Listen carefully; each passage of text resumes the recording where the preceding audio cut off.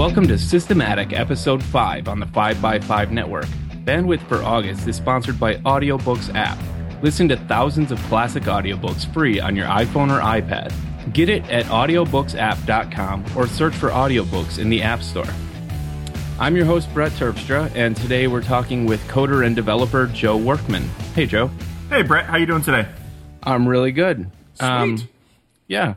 So you are a 100% independent developer. That's what you do all day, every day. And you also have some work on 2048px.com. And Yes. And you're living in the Bay Area with 3 children that do actually take up the rest of your time when you're not being an independent developer. Exactly. Yep. So real quick, tell us what projects you work on for your paycheck. Sure. So I started off doing plugins for an app called RapidWeaver. If you're not familiar with RapidWeaver, it's a web development app for Mac.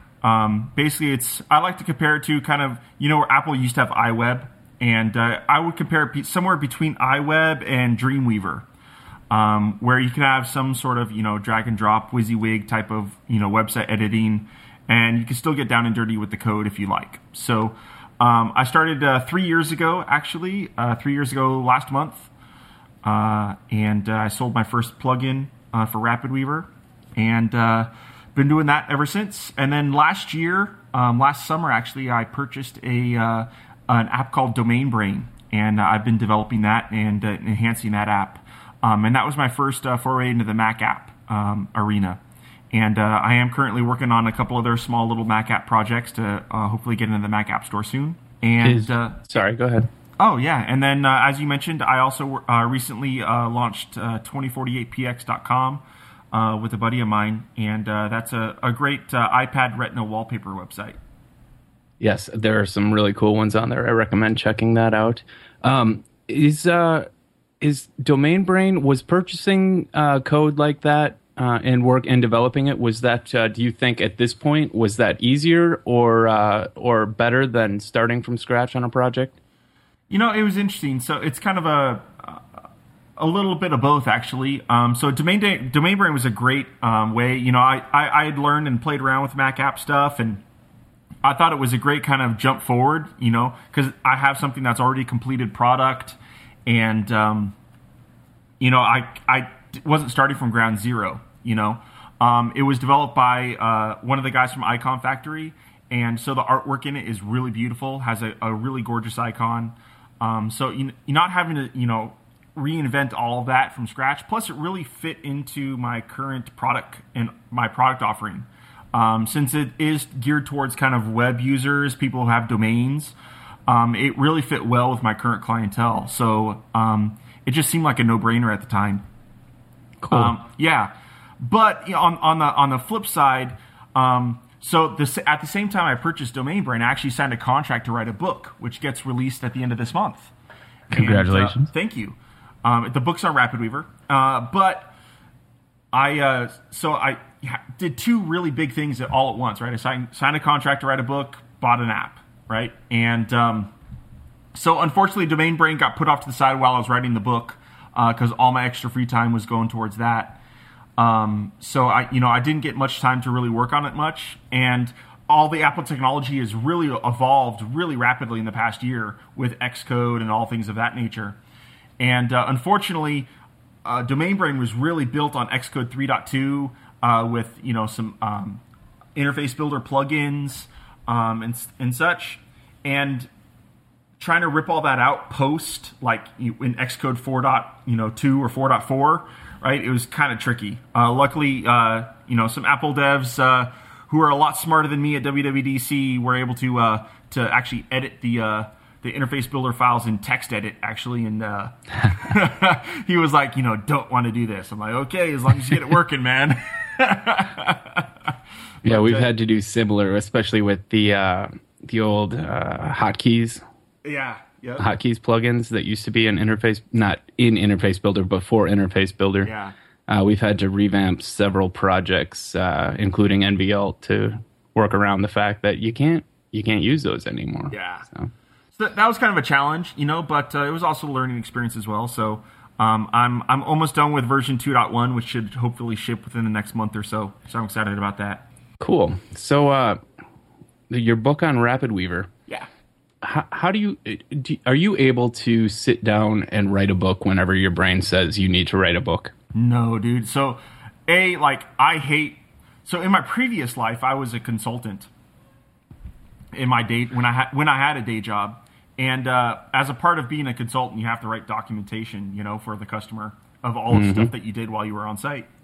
And that was like my most dreaded part of the job. Like, I hated writing documentation. I hate writing, sales contracts and all. I just don't like it.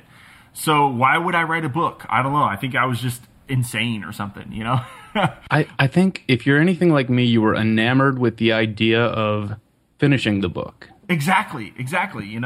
And you don't really consider the fact that you have to sit down for hours on end, or at least hours at a time, and write the book. Yeah. I'm having trouble with that myself lately. Yeah. And actually, I do have to admit, the book's like almost 3 months behind. It's done now, but, the original schedule, I am a few months behind. But, it took me an extra few months, but, hey, I got it done. I'm really happy with it. I have a lot of respect for authors now. It's definitely a really time-consuming process, and, it's just a huge project, to write a technology book. It's pretty crazy. Definitely. Yeah. And 3 months can make the difference in whether or not you are accurate or not anymore. Yeah. And the other thing, it's like, a lot of times, I've always, I'm sure you've seen it as well, where you're going through a technology book and you find like all kinds of like really stupid, simple errors, And I totally get why that is now, because the project's so big and the publisher's pushing you to go faster, get this done, that, it's like you don't get to do like all of the intrinsic checks that you can between every single chapter and mingling them all together, So, it was definitely a learning process. I think the book turned out really great. I'm happy with it, but I can definitely see how, how that stuff can happen now, very easily in a technology book. Definitely. I can relate on every aspect of that. Yeah. So you share a quality with me, personality-wise, where when you see a problem, whether it's yours or someone else's, you tend to solve it. I've seen this from you on Twitter and elsewhere, whether it's a simple bash script or something more complex. Yep. Do you have any way to kind of put your finger on what about you makes that so fulfilling? Really, it's about a lot of it for me has to do with trying to get more done throughout the day, right? I'm always trying to figure out how I can get 30 hours in a day, right? And a lot of times, so if I could find a task that I find repetitive and I think I'm ever going to do more than once, then why not take an extra amount of time to automate that process, so later on I can just drag and drop something, or with a click of a button it's done. What would take me 30 minutes can take 10 seconds, So what's a reasonable amount of time to put into automating a task rather than just doing it?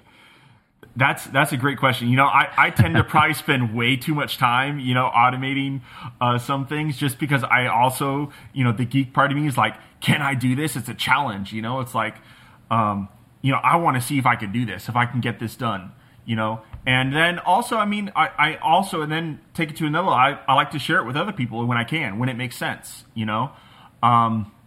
Like, I think probably one of my biggest success stories for sharing things is my utility called Dropbox AppSync, which was just a simple little automator app that does basic symlinking, between apps and whatnot, and allows you to sync your app preferences over Dropbox. So, yep. That was hugely popular. I still get a lot of emails and whatnot about that to this day. And a lot of users are still using it and loving it. So, it's really great. I enjoy making other people's lives easier, as well as, I can make my own. I think it goes back to the first thing you said was that you want to save time, you want to be efficient, and then you said that the geek part of you really wants to solve the problem. And for me, that goes to a point of obsession where I believe there's an answer and I have to find it, even if ultimately I may never actually automate this task again. Yeah. And I think that it's finding that line that for me, the healthy line is where the amount of work I'm doing will save myself or possibly the others that I share it with the time that will justify the amount of obsessive coding that I put into a problem. Do you kind of walk that line, or is it pretty easy for you to find that balance? There are times I do walk that line where I'll spend all of a sudden I look up and it's like, man, I just spent 5 hours writing this stupid little script that, probably saved me maybe 5 minutes of time, Yeah. Okay. But, I feel better just knowing that you have that too. Dude, I totally. But on the flip side is that those 5 hours, it might have been a waste for that one particular task, but we're always learning. In that 5 hours, I learned so much, right? About, maybe a new language maybe, or, some new Ruby library or something like that, right? Where, we really, then improve or take what we did in that 5 hours and we can then do something similar tomorrow in 30 minutes, Yes. So, yeah, well, that's a part of improving yourself as a geek, right? Right. And I definitely, that is one of my definite justifications for the things I do is, as much as anything, I'm always learning something. Yeah. And every problem has a different requirement. And sometimes a Perl one-liner is more useful than a Ruby script or more useful than writing a compiled application. Yep. And so I just I find myself saying, well, it's time to learn Perl, or as happened to me recently, it's time to learn Python, and just finding the right tool for the job. And I think that applies in just about any career in any field. Yep. If you're not constantly learning the tools, you're kind of shooting yourself in the foot, I think. Yeah. No, totally. Yeah. It's always good to find out try out new languages when you can. Python's on my list. I did some Python a long time ago, but a lot of Xcode, some cool little Xcode stuff is now has some Python APIs. So it's definitely on my list of things to start playing with as well. Yeah, it's been on my list for a while, and I finally started learning. It's not like all languages come down to the same same algorithms. Yeah, it's just syntax. Exactly. And it's kind of, once you learn, I think it's true of linguistics, I wouldn't know, but once you learn one or two languages, it's really easy to pick up 3 or 4. Yeah. I can't prove that. I can barely ask where the library is in Spanish. Yep. In high school, the only reason my senior French teacher passed me and gave me a C was because I helped him grade the final papers. He knew I was working hard at it, but it just didn't stick with me. I took French for 3 years, and I can maybe count to 10 now. Yes. I know 0 French. I know a little more German than I know French, and I know a little more Spanish than I know German, but I don't know any of it. I can swear in most of those languages because I knew foreign exchange students who taught me to swear and say dirty things, but really nothing I can repeat. So I'm going to go ahead and break and introduce you to our first sponsor. Cool. And our first sponsor today is Hover.com, Simplified Domain Management. You've probably registered a domain with a company that just wants to sell you services you're not interested in when all you want is a simple .com, .net, or maybe a .co or TV. Hover makes it easy. Just enter the domain you're interested in into their search box, and Hover will tell you if it's available. If not, it'll come up with some suggestions. You can also just type in a few keywords, and Hover will automatically figure out some available domains using those terms for you. It's pretty cool. They have real human beings available for support, and their number is right on the front page of their website. If you've got any problems, just pick up the phone and call. They have a no-hold policy. Someone just answers the phone. Seamless transfers from other providers, elegant DNS management, email hosting, and more. And even though I'm not Dan, if you use the code DANSENTME or visit hover.com/DANSENTME, you'll get 10% off of everything you buy from hover.com. Hey, Joe. Welcome back. Excellent. That was pretty impressive. Thanks. I never left. I was right here. That was actually me, not a professional. So let's go ahead and talk about what you do. All right, so you've got your day job, which for you is coding. Yes. And you're your own boss. You're on your own schedule. Where do you draw the line? What defines the end of the day for you? Is it when the kids run in? Is it when 5 o'clock rolls around? How do you decide? I've been really trying to kind of integrate my day. I don't really work 9 to 5.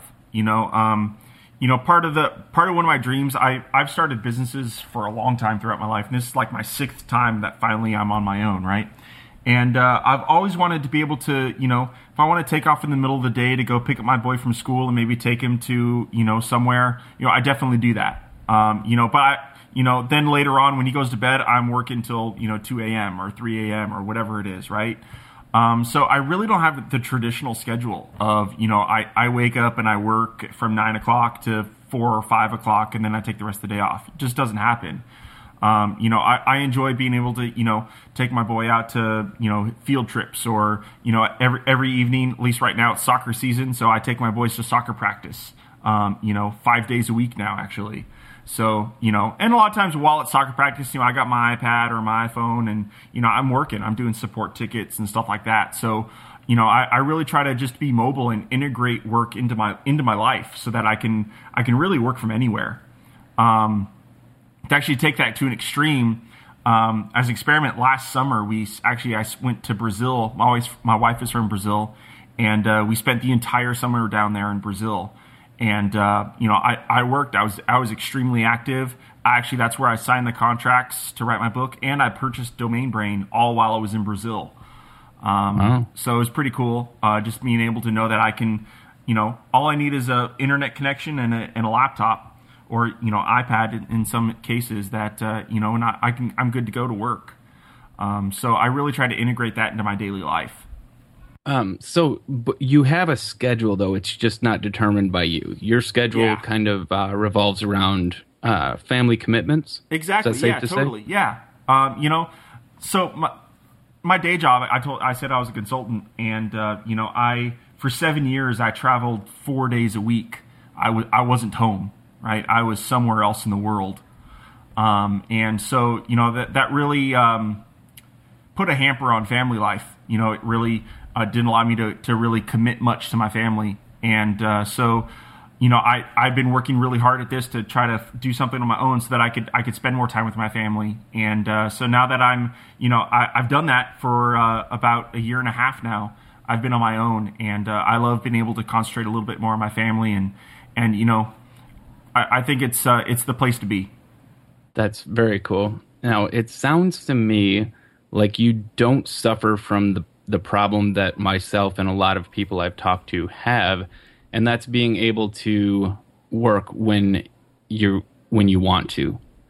As far as are you able to, when your kids are at soccer practice in your home, can you sit down and say, okay, here's what needs to be done. I'm just going to do it. I try to.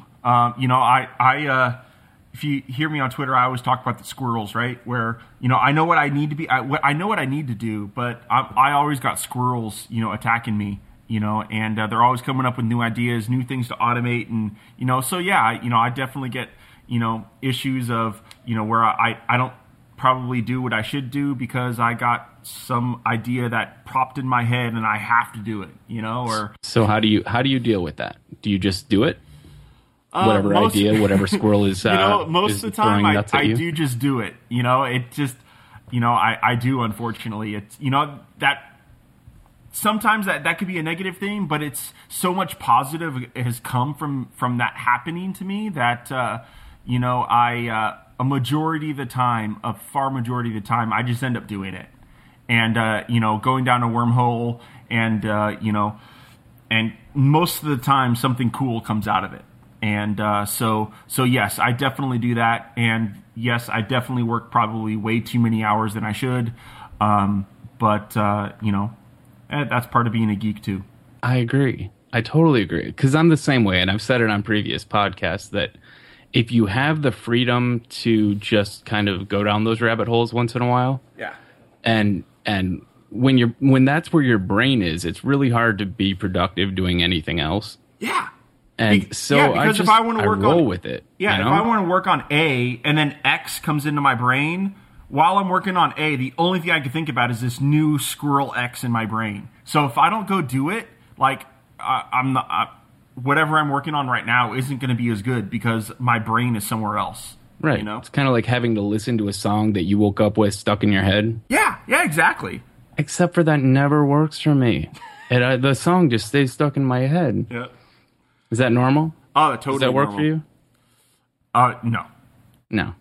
No. But this does. If I solve the problem and I get a script written, maybe even take the time to do a 15-minute blog post about it. Yep. It's out of my head. I can go back to what actually needs to be done. Yeah. Now, that's actually something I'm really bad at is the 15-minute blog post. Like, I really wish I would force myself to take the time to do more blog posts. But, that's definitely something on my I need to improve on list. There are many things on my need to improve on list, but I am pretty good. I've found that blogging my solutions works really well as a personal journal.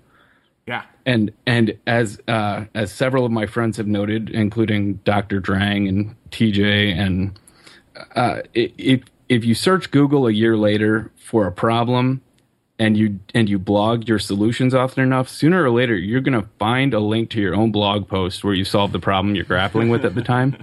We seem to have short memories in that regard. Oh yeah. Yeah. So what do you do at the end of the day, whenever you define the end of the day, whether that's multiple spots within your day or whatever? How do you relax? How do I relax? I told you I have a bunch of kids, so I have 3 kids, so I like playing with my kids. It's fun. I also enjoy watching movies. That's kind of a really out for me. I love just sitting down and vegging out and watching a good movie. I really love that. That's one of my things I love to do. Clarify for me. When you veg out and watch a good movie, Yep. Do you watch good movies or do you watch veg out movies? Probably a little bit of both. And there are some movies for some reason I probably should have stopped watching it 20 minutes in, but it's like, I'm just going to sit here and finish it. Maybe it'll eventually get better, but, yeah. Sometimes I never do. Yeah, sometimes I never do. In my older age, I'm like, 34 now, I think. I've lost the ability to watch like French art films anymore. Oh yeah, no, I just can't do it. But give me a good I watched Man on a Ledge last night. Oh, dude, I just watched that like 2 or 3 days ago. That was awesome. Thoroughly enjoyed that. That was a great movie. I was impressed. Yeah. And that's what I'm into these days. Yeah, is these they're kind of surface level action movies, but really it's what after a day of coding. After a day of racking my brain over problems that I think can be solved, but I don't know how, that's what I really like to do, is just sit down and watch one of those movies. Totally. Yep. It's good to know I'm not alone. Yeah. Good to know that we are not alone in being not terribly pretentious about the movies we watch. So, moving on from banal movie discussion to... we actually breezed through like everything I had on my notes already. Oh, wow. Yeah, that was fast. I think we both talk a little fast. Yeah. Kind of hyper get excited. personalities. Yeah, when I get excited, just blah, blah, blah, blah, blah, blah, blah. Right? Who needs Coke, really? Exactly. Totally. Yeah. So what's new on your coding horizon right now? What's exciting in your personal problem-solving arena? So actually, today I was working on this. I finally fixed something like 5 minutes before you called me. I've been troubleshooting for like over a week, and I finally nailed it like 5 minutes before you called. So that was good because I was actually having a pretty bad day, and then you I was like, I got to get this done before he calls me, or else that's like my brain's going to be in what the hell am I going to do now mode, you know? Yep. So can't shift gears too fast. Yeah. You know, it's mostly web stuff. It's a stack I'm working on. It's a file upload utility. But it's cool. It has it supports drag and drop, so you can actually drag in files directly from Finder onto your web page, and it'll upload it directly to your web server and stuff like that. Is this an HTML5 WebSockets kind of uploader? Yeah, it's HTML5. And then actually the problem I was having is, of course, IE doesn't support any of that, right? Even IE9. So I have to have like a Flash fallback. Not to get overly technical on the show, but isn't it designed to work with Dreamweaver? I mean, sorry.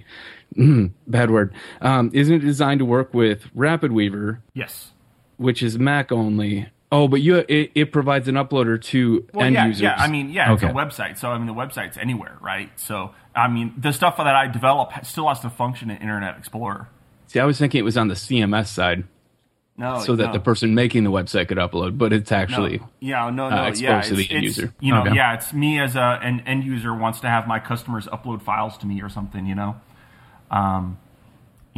So, it's a web upload form on a website. I had to make it so the Flash fallback for IE and older browsers. Actually, Safari 6 is the first browser for Safari to actually support that. Safari 5 doesn't support file uploads. The new HTML5 file upload. Right. Yeah. Yeah, so that was a lot of fun working around when that was new.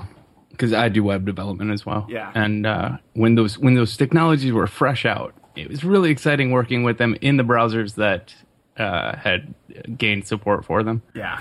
And not so much fun to try to make something that worked across platforms. Yeah, exactly. Yeah, there's some stuff, I'll get a cool idea and I'll whip it up and that looks really cool in Safari or Chrome, and then you think, I better launch up VMware and see what it looks like in IE, and of course it looks like crap. So yeah, that's always a bummer. In your line of business, how do you feel about Firefox these days? Firefox is the new. It's the new IE. I haven't liked Firefox for a while, dude. It's just it's crap. And my browser right now is still Safari. I still like Safari, even though Safari 6 does have its bugs, right? I still think it's a great browser. I really like Safari a lot, so it's my browser of choice. Even though there are issues with web pages like just freeze in Safari 6 right now, and you got to restart. I can't wait for that to be fair, Chrome has the kill wait dialog that comes up fairly frequently as well. Oh, really? Oh, okay. Except Chrome gives you the option to kill a single tab. Yeah. Whereas Safari kind of says, hey, we're stuck. You want to force reload everything? Yeah, which is funny because wasn't it Safari 5? Like every single tab was supposed to be a different process now or something? Yeah. So it was I believe that was true. Yeah. I believe it was supposed to be, Yeah. I don't believe that ever really panned out. Exactly. Safari is still my browser of choice as well, but I'm a Chrome user until Safari 6 becomes a little more stable. Oh, okay. Fair enough. Actually, it was just maybe a month ago that I decided I would make Chrome my primary browser while some of these... I was still using the early dev releases of Safari 6, but I had replaced Safari 5 and didn't have an easy way to switch between them, so I decided I would just make Chrome my primary browser while those bugs were worked out. And in the process, Chrome, the extensions available for Chrome surpass the community development of extensions for Safari. And really? That's... Yeah. I think part of that to blame is actually Apple. So I actually developed some really cool extensions that I submitted to Apple and submitted multiple times, and they never got published to the Apple's website. Nothing ever happened with them, So I think part of that blame is actually Apple. I agree. Yeah. They put a couple of mine. I have two, I think, on the extensions.apple webpage, but they make it's very strict as far as updates and having plist files available and everything, and it's not as easily accessible a platform as Chrome or Firefox provide. Yeah, and at the same time, it never really caught on in the developer community, as far as I can tell. Like there just wasn't the excitement surrounding building Safari extensions as there still is around building Chrome extensions. And I don't know exactly who I would fault for that. I just know that the excitement kind of it was there in the first week that they opened up the extensions. Yeah. And then just kind of faded. But I had fun with it. I'm redeveloping some of my extensions now for Chrome. Cool. Vimium. Have you seen Vimium? No. It's a Chrome extension that gives you Vim-like shortcuts in Chrome. Cool. There's another one called Vim-like. I think it's Vim-like for Safari. Interesting. I'm finding that really, really appealing to me. Not having to reach for my mouse just to click a link. I can just type F, and it puts a shortcut sequence on every link on the page, and then I just type the sequence of the one that I'm looking at. And it jumps to that link. And in Chrome especially, it's really nice. The Safari one is a little less developed, but it's pretty cool. So if anyone listening happens to use Vim and Safari or Chrome, then I'll put links to those in the show notes. They're worth looking at. Very cool. So let's talk about preparation, shall we? Sure. Because I didn't. I have a problem with knowing what I need everyone else to do, but not doing the things that I need to do. Same with paperwork. Are you good if someone says fill this form out? What does your brain say? My brain says, I got this other squirrel in my brain, so I'll put that form off to the side and I'll do it later. Yes. Okay. We are as similar as I thought we were. My wife loves paperwork. And that sounds like a broad generalization, but she really does. She likes filling out forms. And, like if I get a form, she knows I'm not going to fill it out. She's like, give it to me. Give it to me. I'll do it. And she does. She's really good at filling out forms. And I don't know where that comes from. I don't know how to tap into that myself. And it's the same with like preparing for this show. Today I'm obviously a little bit scattered. We breezed through what I thought were going to be extensive questions in 15 minutes. And at the end of the show, we're going to do the top 3 picks. I don't have them yet. I don't. I'm going to think of those sometime between now and then. So do you find that the form filling issue relates at all to other things in your life? Or are you generally a well-prepared person? Oh, no, I am a procrastinator at heart, and I am totally not a form. If I can't fill out a form with one password, then it goes off to the side, Yes, I know exactly how it is. Do you keep, like, when you have to do tax forms, like when you're, I'm sure you did some for your book or whatever, like I-9s, W-2s, things like that. Do you keep copies so you can just copy paste stuff? I've been no, I don't like save forms like that, but I have recently started. I bought a ScanSnap this year, so I've been using that a lot. Yeah. Does it help you to be able to type in a form instead of having to print, write, and then scan and then fax? No. I mean, no, I hardly ever fax. I mean, most time, I actually just recently, I don't even think I have a fax machine anymore. I don't know. I can't even remember the last time I faxed. Oh, who has a fax machine? That would be insane. No, hello fax, stuff like that. Oh, okay, yeah. Some businesses still require me to fax. Yeah, because in the past that was like a legally binding method. Now email is court admissible and everything. Yeah. But every once in a while, I still have to load up HelloFax, and I maintain an account there for that reason. But yeah, it doesn't help me either to be able to type in form fields. Yeah. No. It's still paperwork. It's still this just mundane. Yep. Yeah. Hard stuff. Just boring. Mm-hmm. Give me the exciting stuff. Right. Well, stuff that doesn't have an answer. Yeah. I think that's what it all comes down to is that stuff. We already all know the answer, and it's just redundant to fill it in. Yeah. There you go. I am far more excited about problems that came up and there is no answer to, or there's no easy way to do this, whatever the activity is. That's what my brain just latches onto. That's what I will spend hours doing. Whereas I can't spend 15 minutes filling out an expense report, but I can spend 2 hours trying to figure out how to get my Twitter favorites into day one journals. Yeah. Totally. I mean, it's just like I don't know.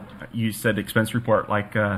Just last week, I hadn't balanced my books, my company books since like March, February. And it was like, and it just kept like, I'll do it. And I finally took like the day. It took me like all day.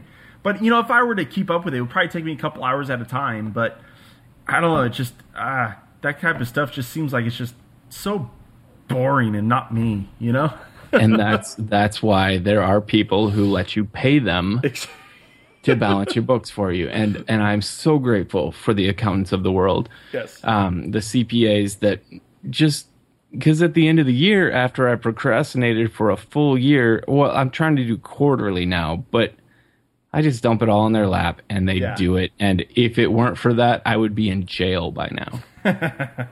Amen. Yeah, I haven't done my taxes myself in probably like 5 years.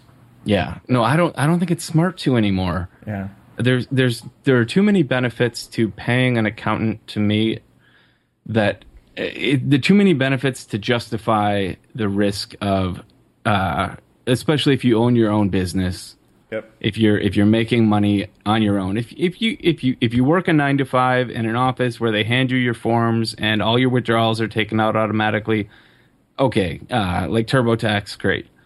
If not, if you're doing quarterly estimated withholdings and everything, man, just get an accountant. Seriously, totally. Unless you are an accountant, and then by all means, go for it. But. There are people in the world who make money being efficiency experts. Have you seen this? Yes. I think I've bought a couple of their books to try to become more efficient myself. I'm not talking about self-help people. I'm talking about these people that actually go into factories and videotape. They record all the processes and then they sit down and say, "Here's how you could do it faster and cheaper," and unfortunately sometimes here's how you could replace these people with robots. But do you think you personally would be good at that kind of job, because it's very similar to what you and I do on a daily basis? Yeah. I actually do agree. I mean, I did that to some extent when I was a consultant, unfortunately. So yeah, I mean, it is, automation is more than just, than writing a script. It's, how can I do this one time so later on I can only just take half the time to do it, or, yes. Exactly. It's, I can't think of a good example right now, but, totally, I try to automate a lot more things, not just, IT stuff. Right.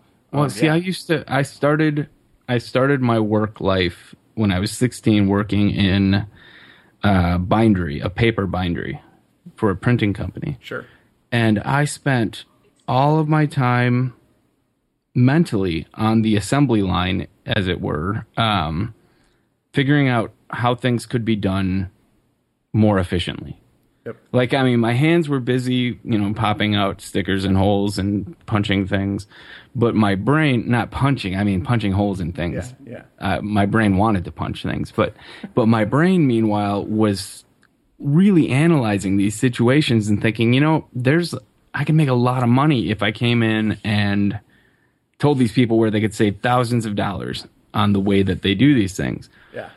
And I eventually presented some of those ideas and ended up in the digital pre-press instead of the bindery, and they implemented some ideas and moved my way up from there.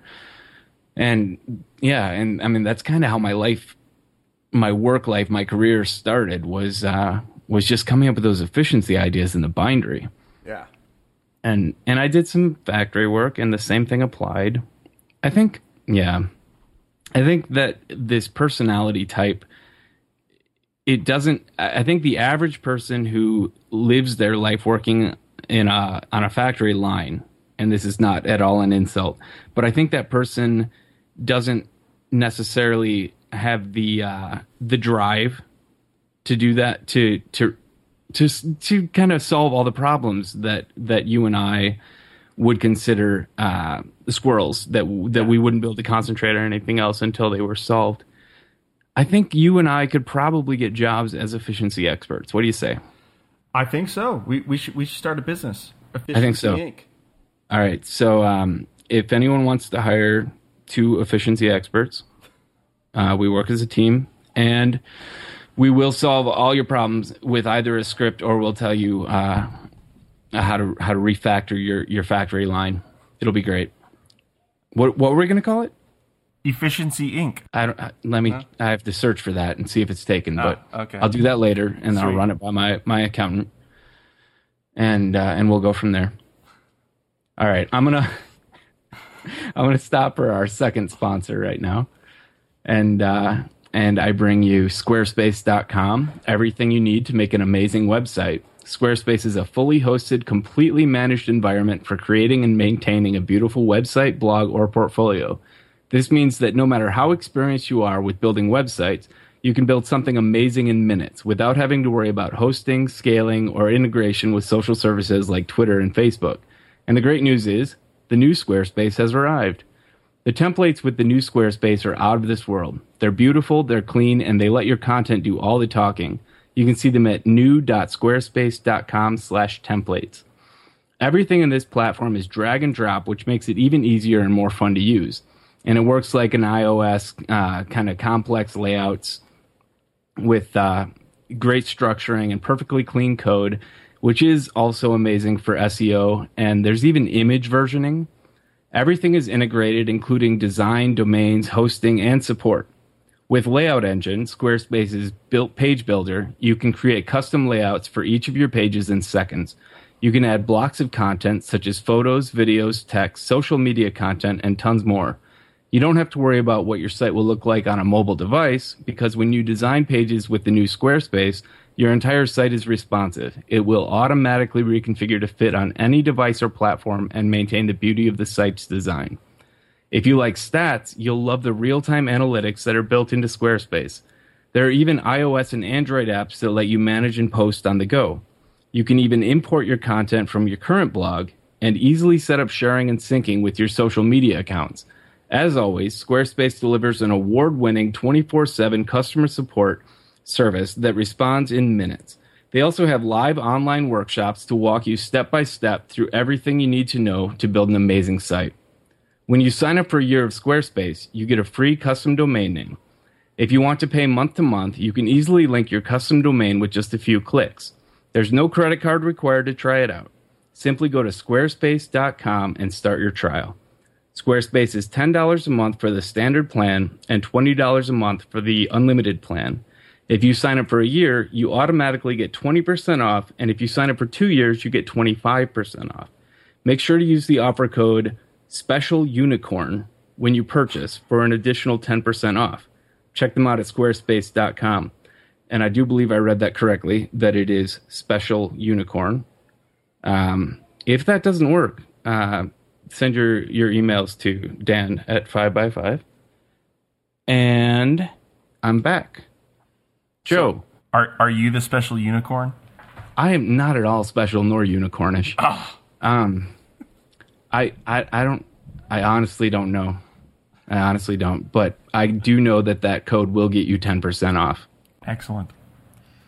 So with RapidWeaver and your stacks or other people's stacks, is responsive design becoming a reality there? Oh yeah, it's huge. Actually, I actually developed a slew of responsive layout stacks that basically, it's like a 3-column that will dynamically split down to 2 columns, then dynamically split down to a single column. All with drag and drop. So yeah. You base those on a framework, or is that ground up? I built it from scratch for myself. Yeah. Nice. I have planned on looking at some of the frameworks, but I just haven't had time because the one that I built, everyone seems to be loving it. So I just designed it myself and built it. So when you at this point in time, are you as big a fan of RapidWeaver? And this is an open question. I'm not trying to lead it in either direction. Sure. Are you as big a fan of RapidWeaver now as you were, say, 3 years ago? Oh, yeah, even more so. Yeah? Oh, yeah. I really love RapidWeaver a lot. I think it's a great way to build out a website. It just because everything's now how do you say it? Like, I want to get a website up and I want to do it quickly. I could do a really great job with RapidWeaver. I don't need to know code. And a lot of the reason I got into it is because it's kind of the automation part of me while I got into developing plugins for RapidWeaver is, I was developing a website. I actually started a real estate company with a buddy of mine, and I was in charge of the website. So I started using RapidWeaver, and there were some things that I was doing on the web, and I'm like, I could create a little widget out of this or a plugin for RapidWeaver, throw it in there, then I can use it as many times as I want. I don't need to remember the code behind it, Yeah. And so I just started creating these, and I was giving them out for free for a while. And then Isaiah, another developer, was like, "Why don't you start charging for these things? They're pretty cool." And it's just I just love it. I think it's great. The community is awesome. The other developers within RapidWeaver are really great. There are a lot of great guys. The forum for RapidWeaver is users really like to help each other a lot, so it's great there. I just think it's a really unique environment that I haven't seen in other similar places. That's really cool. And that's still Real Mac, right? Yeah, it's still Real Mac. I love those guys. Yeah, they're great. Good guys. Yeah. So I mentioned to you earlier on Twitter that we would be doing top 3, which I actually forgot to do last week. That's how prepared I was. But I would like to share 3 things that you want to highlight: web, iOS, or Mac. And I think you said you had something ready to go for that. Yeah. So I actually got 3 of each. I didn't know. So you want me to just share all of them? You know what? Why don't you? Okay. Go for it. So let's start with Mac. The 3 apps that I highlight. First is Coda 2 by Panic. That app is phenomenal. It's what I use, all day long, every day. Since my stacks and most of the stuff, a lot of the stuff that I do is web-based, I cannot live without Coda. I think it's a great app. It's got that built-in transmit functionality now. Coda 2's got some really great new syntax highlighting, some CSS features that, some of the CSS rules that it's got for syntax highlighting, and, like the little color picker and a lot of stuff's really cool. So I think that's a phenomenal text editor. I don't want to get too far down the rabbit hole. There's other really great text editors out there. My other plain text editor that I use throughout the day is Chocolate. That's my other one for non kind of web stuff. I use Chocolate. And that one takes TextMate bundles pretty well, doesn't it? I haven't tried many TextMate bundles in it, to be honest with you. From what I've seen, it does, and I know they're working on a new API, a completely new API, so that'll be interesting to kind of play with that. I know you've probably seen Marco's recent blog post where he was comparing BBEdit and Chocolate and Sublime Text, right? And he ended up with Sublime Text, and I think you're a Sublime Text user, aren't you? I'm a huge fan at this point. Yes.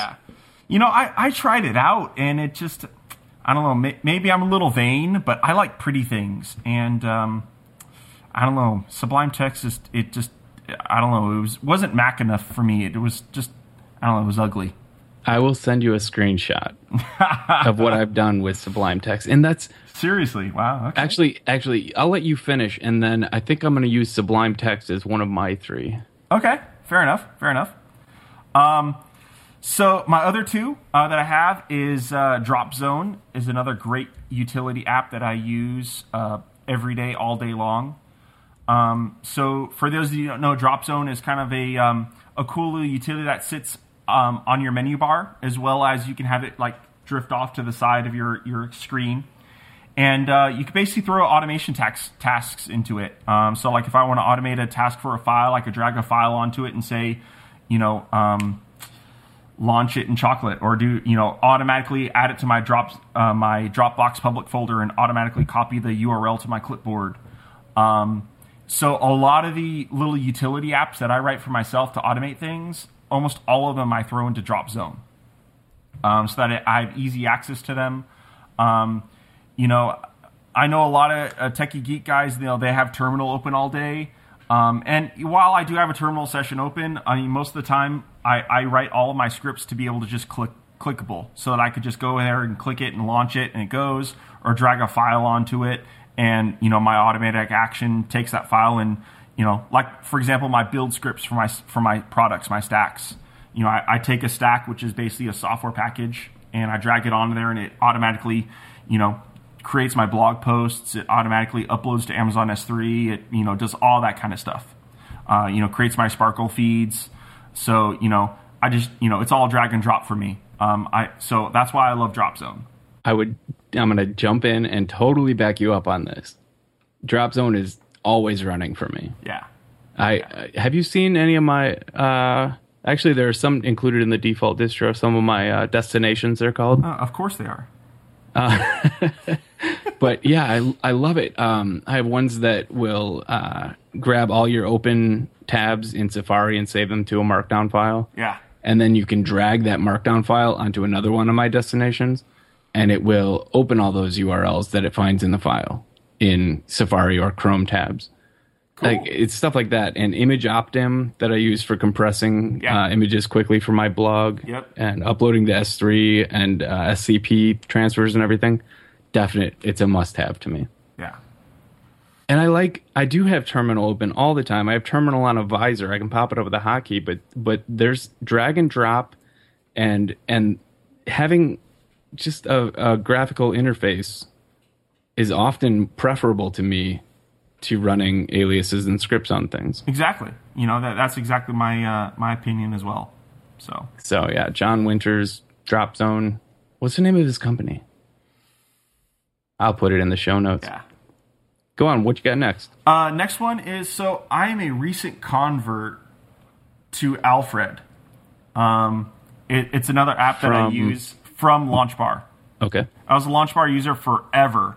So everyone was talking about how cool Alfred was, and I decided to give it a shot. And, I really like it. It's great. One of the things that kind of, appeals to me is just the look and feel of it is a little bit different than LaunchBar. Just because it's kind of more of a larger heads-up display. More Quicksilver-esque. Yeah, more Quicksilver-esque. And were you a Quicksilver user? I never, I tried using Quicksilver for a little bit, and I don't know, I never got it fully configured. It was just too much work, it seemed like. Okay. But yeah, I really like Alfred. It does pretty much everything that I used to do with LaunchBar. They've added a lot more features now. There are some things I still miss with LaunchBar, like accessing my services and some of my scripts a little bit quicker via LaunchBar. But all in all, I'm really happy with Alfred. It's a great application launcher, and opening recent files and stuff like that. While LaunchBar does this as well, Alfred, I never search for files anymore. Basically, I type in the name of the application I want to open. Arrow key, right to the right, and then it shows me all my recent files open, which LaunchBar did as well. And then you open up the exact file that you're looking for, right? The new 1Password integration is great. I really love that. Which LaunchBar also has. So what's the big differentiating factor for you? I think the real differentiating factor right now is just kind of look. I enjoy the different look of Alfred. It's a little bit larger. It's got a little bigger heads-up display. Do you like every once in a while to just shake things up? Yeah, definitely. Just switch an app you've loved for years and just say, you know what, I'm going to give a shot. I'm going to give something new a shot. Yep. Do you do that? Oh, yeah, totally. Yeah, me too. Yeah. I think that's why a lot of LaunchBar users are using Alfred, just because it's shiny and new. Yeah. I haven't found, I really like Alfred. I really do. And the plugin architecture for it is probably definitely better than LaunchBar's. Mm-hmm. I just haven't found the reason to make it my primary launcher yet. It's absolutely a great app, though. I'm tempted almost daily to just quit just stop launch bar in my system processes and just run Alfred for a while just to see if it clicks. Mm-hmm. But right now, launch bar is still my I'm going steady with launch bar. You know, one thing I actually miss, it seems like maybe a stupid thing, but actually the calculator in launch bar is a lot better than Alfred. A lot better. Because you can like continue your calculations on from the previous one. Yeah. I miss that. Alfred, you're limited to the one calculation, and that's it. And I assume you have the power pack for Alfred. Yes, of course. Okay. Yeah, I think it's a lot less useful before you get the power pack. Yes. Oh, yeah. Without the power pack, yeah. You if you want to be, especially if you're coming from launch bar, Alfred isn't going to be anything for you without the power pack. There you go. Yeah. Buy the power pack. Buy the power pack. Yeah, totally. Okay. Yep. Another interesting thing is, so with Alfred, I never tried this with launch bar, so I don't know, but interesting things like combinations you could do with Alfred, because basically when you type command space, you basically have like a box, an input box, right? And I've kind of started integrating, so when you do command space with Alfred, you get an input box where you could just start typing something. And I've started using text expander snippets to kind of quickly access and do longer commands with Alfred. So I never try that with launch bar. If you command space and then type in a text expander snippet, if it would actually expand out to some longer command. But it's something interesting I've been playing with Alfred, mixing the two apps and using them together. It does actually work. I'm trying it in launch bar right now. Okay, cool. Interesting though. So that's a cool little tip for someone. Come up with some cool little tips and tricks. Oh yeah, doing that. It's a whole blog post right there. Yeah, exactly. So those are all Mac apps, right? Those are Mac apps. Yeah. Should we call this a Mac app episode? Or do you have three amazing iOS and web things too? Here, I'll blaze through them quickly if you want to. Sure. Okay, so iOS, Field Runners 2, recent release. I love Field Runners. I think it's a great game, and the guys over there did a phenomenal job at version 2. I think it's a great app. They had a lot of great different ways to play the game, so the gameplay is a lot different now. I think it's a fun game. Definitely recommend that one. Cool. Next one is OmniFocus. I have it everywhere, but I think I love the iPad version the most. So that's why I labeled it under iOS. I think OmniFocus for iPad is phenomenal. I can't wait till they bring some of those features into the Mac version with 2.0. And what is your favorite part of OmniFocus on the iPad? I love the calendar view. Yes. Yeah. Sorry. Yeah. Me too. Yeah, exactly, dude. It's awesome. It's just a thing of beauty. It really is. I actually prefer to do my weekly reviews on the iPad. Yeah, exactly. Yeah, and the reviews, and you could go through the market as reviewed. Oh, it's so much better. Yeah. Yes, yeah. It's beautiful. Yeah, it is. Lastly, I couldn't think of a great third iOS, so I did MLS Match Day. I enjoy soccer, so MLS actually has a great app for me to watch my soccer games on, which I could go down a whole nother rat hole there where I recently disabled cable. I don't have cable or satellite anymore, and I installed an antenna on my roof with the Mac Mini server on my TV with the iTV and all that jazz. That was a really cool project. Definitely. Yeah. I actually, for the first time in a year, decided to get cable for a month. Oh, really? Well, I decided to get cable, and that lasted me a month. And then I canceled it, and I have to say, having 150 channels, just every time you flip the channel and see something you don't want to watch, you feel a dollar die. Exactly. And it was just depressing. Yeah. I would have 150 channels and nothing I wanted to watch, and then I'd end up watching my Roku or my Apple TV anyway. Exactly. So that didn't last long. Yeah, for me, I spent like $600 on a Mac Mini and the little iTV HD Home Run thing where you can hook your antenna up to, and I figured that's like 6 months worth of cable TV. So after 6 months, I have a full DVR, all paid for essentially, right? Yeah. And I'm loving it, dude. It's the best thing ever. And, you know, another thing I think that people don't think of is, yeah, they think, oh, why don't you just pay for, you know, HD, you know, Comcast or, you know, whatever, $100 a month or whatever it is. Just, you can afford that. It's not really about that. It's about, you know, when I did have TV, it was like on the weekends, if I didn't have nothing to do, what do? You turn on the TV and you watch some stupid program that you never really cared about. You're just doing it because you're sitting there vegging out, you know? So I find, you know, not having TV, I end up doing more things. Maybe a little bit more work, maybe playing a little bit more with my kids, you know? It's just, I do more with my life without TV. You know what I veg out to now? What's that? TED. It's what I turn on when there's nothing I want to watch, and I don't have kids, but when the dogs are all asleep and I just want to fill 20 minutes. Yeah. TED. Cool. It's fun. Yeah, that's a good one. Okay. And then you, I believe, had some web picks as well, right? Some web picks, yeah. So of course we got to talk about, you know, like app.net is the big thing, right? You know, they got their $500K of funding. So, you know, did you join app.net? I did at the developer package. I got the developer package too. I mean, of course we got to do that because we got to play with the API. Yeah, exactly. So, you know, what are your thoughts? What do you think? Is that going to be like a hugely successful thing? What, you know, is it gonna kill Twitter? What's up? It won't kill Twitter. Twitter is full of depressing people doing depressing things that will continue to do depressing things on Twitter. It could very well splinter off my favorite parts of Twitter. I don't know yet. Yeah. But I think it has the potential to move my Twitter, like my personal sphere of Twitter. Yeah.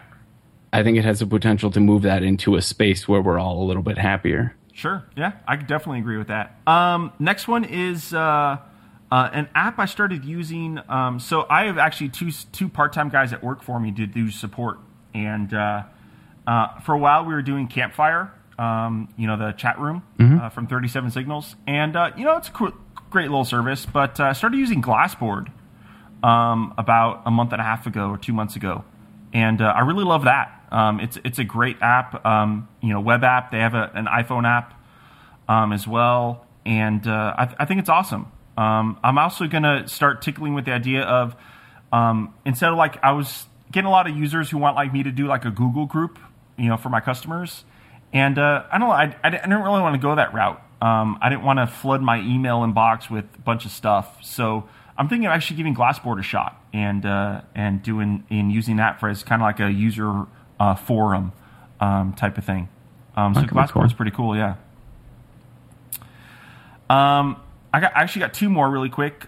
So I got this one. It's called T. It's a GitHub URL. I'll have to give you the URL, and it's a Twitter CLI.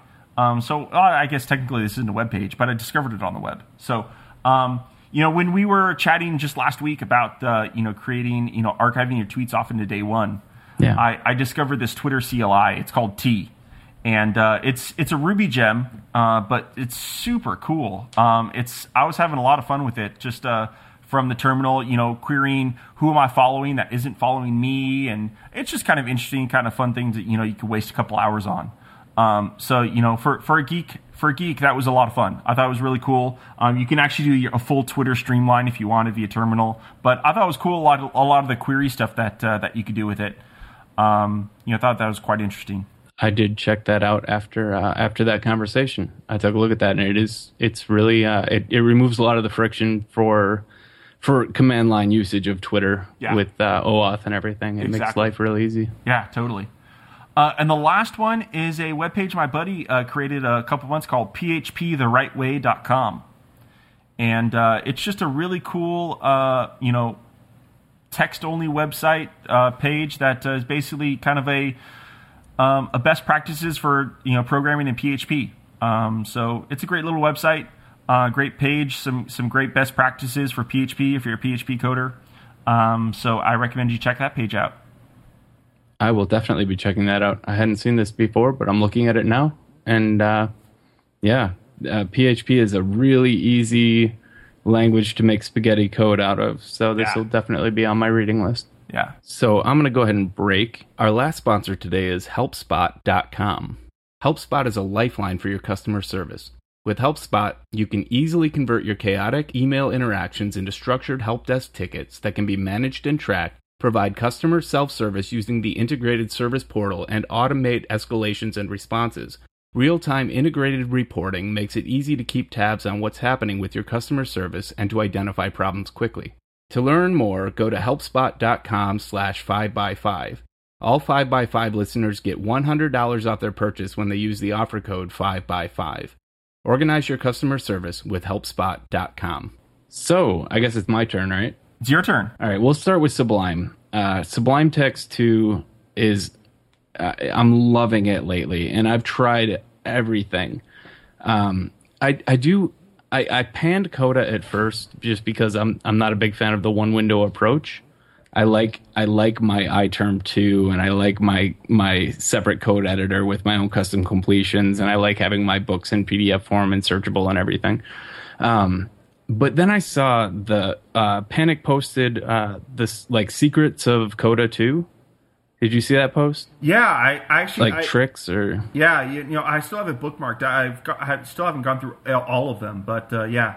There was some stuff in there that made me think, I should have taken advantage of that introductory half price. But Sublime is the API. If you go and you look at the Sublime Text 2 API just for interacting with the program itself, it's intense. For someone coming from TextMate bundles, where the extensibility of TextMate was what made it everyone's favorite. Yeah. And this takes that extensibility even further. And that I'm loving. And I have custom themes on it that make it more... I'm using a theme called NIL right now, NIL, that is... The usability factor on this theme is outrageously good. You can see just immediately what's been edited, what's been saved, what's been modified but not saved. And like just at a glance, you can see all of your open files, and I love it. I love it. That's not to disparage any of the other editors, and I'm actually kind of excited about TextMate 2 going open source. That's going to be fun to peer into. Not sure where that's going to lead yet, or what the ultimate indication of that is, but I'm definitely excited. I mean, it being GPL is kind of a downer. I thought, GPL 3. That's But Alan said in the post that should people start wanting to do things more commercially with the code, that he would consider relaxing the restricted that was definitely a bonus. License on it. Yeah, that was definitely a bonus. Yeah. I mean, right now I'm happy there have been questions I've had ever since TextMate 1 about, how did he handle key bindings in this area, and how did he handle this with his oak tree text fields and everything, and it's going to be fun to dig into. Oh, I haven't yet. I definitely plan on digging into it. I cloned the whole repo, and I'm looking forward to digging through that. Yeah, definitely. And then I guess as a follow-up to Sublime/Coda, I would say that iTerm 2 is, and I've mentioned it before that I'd been hacking away at iTerm 2, getting it to run as an LSUE item, so it didn't have a dock icon, which meant I could open the Visor version on top of a full screen, like a Lion or Molten Lion full screen app. Having a blast with that, and if you use Terminal, if you use the command line at all, get iTerm 2. You'll love me and you'll love yourself. It'll make your day. Is that on the App Store? Is it on the App Store? No.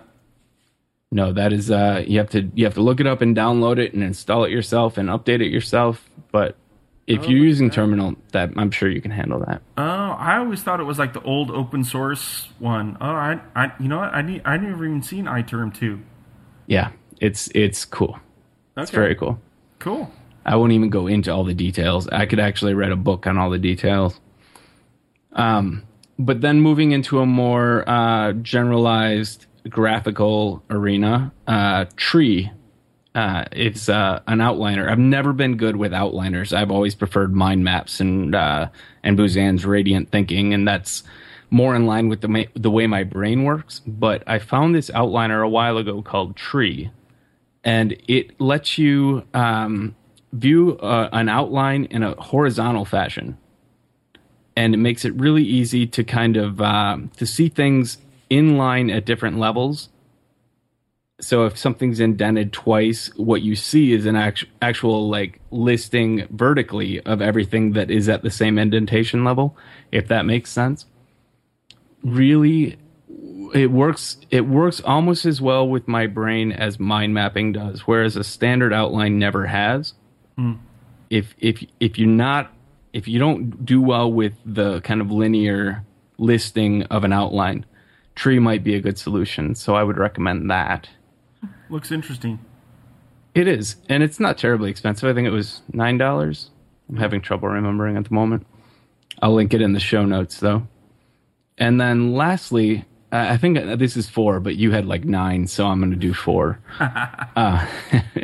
There's an app called My Phone Desktop, and there are several apps that cover some areas that it works in, and there are some apps that are prettier. And I don't mean any offense to the developer, but it's not highly refined.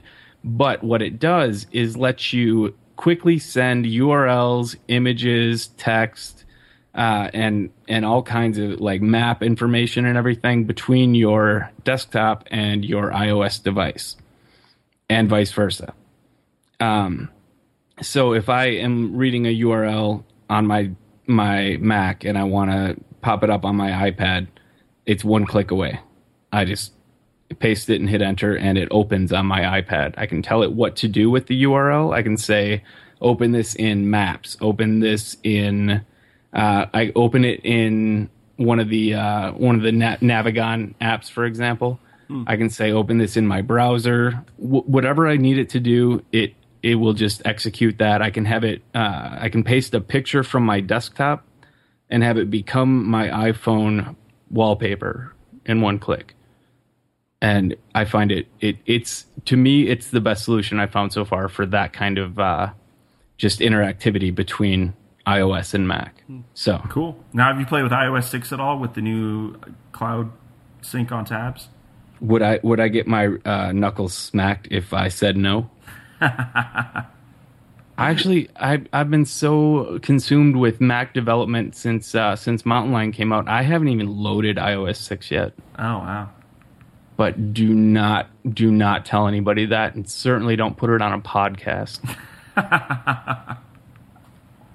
Yeah, I think it's expected of me that I would be all over that, but I just have not had time yet. Because I'm not developing. I don't have any apps on iOS right now.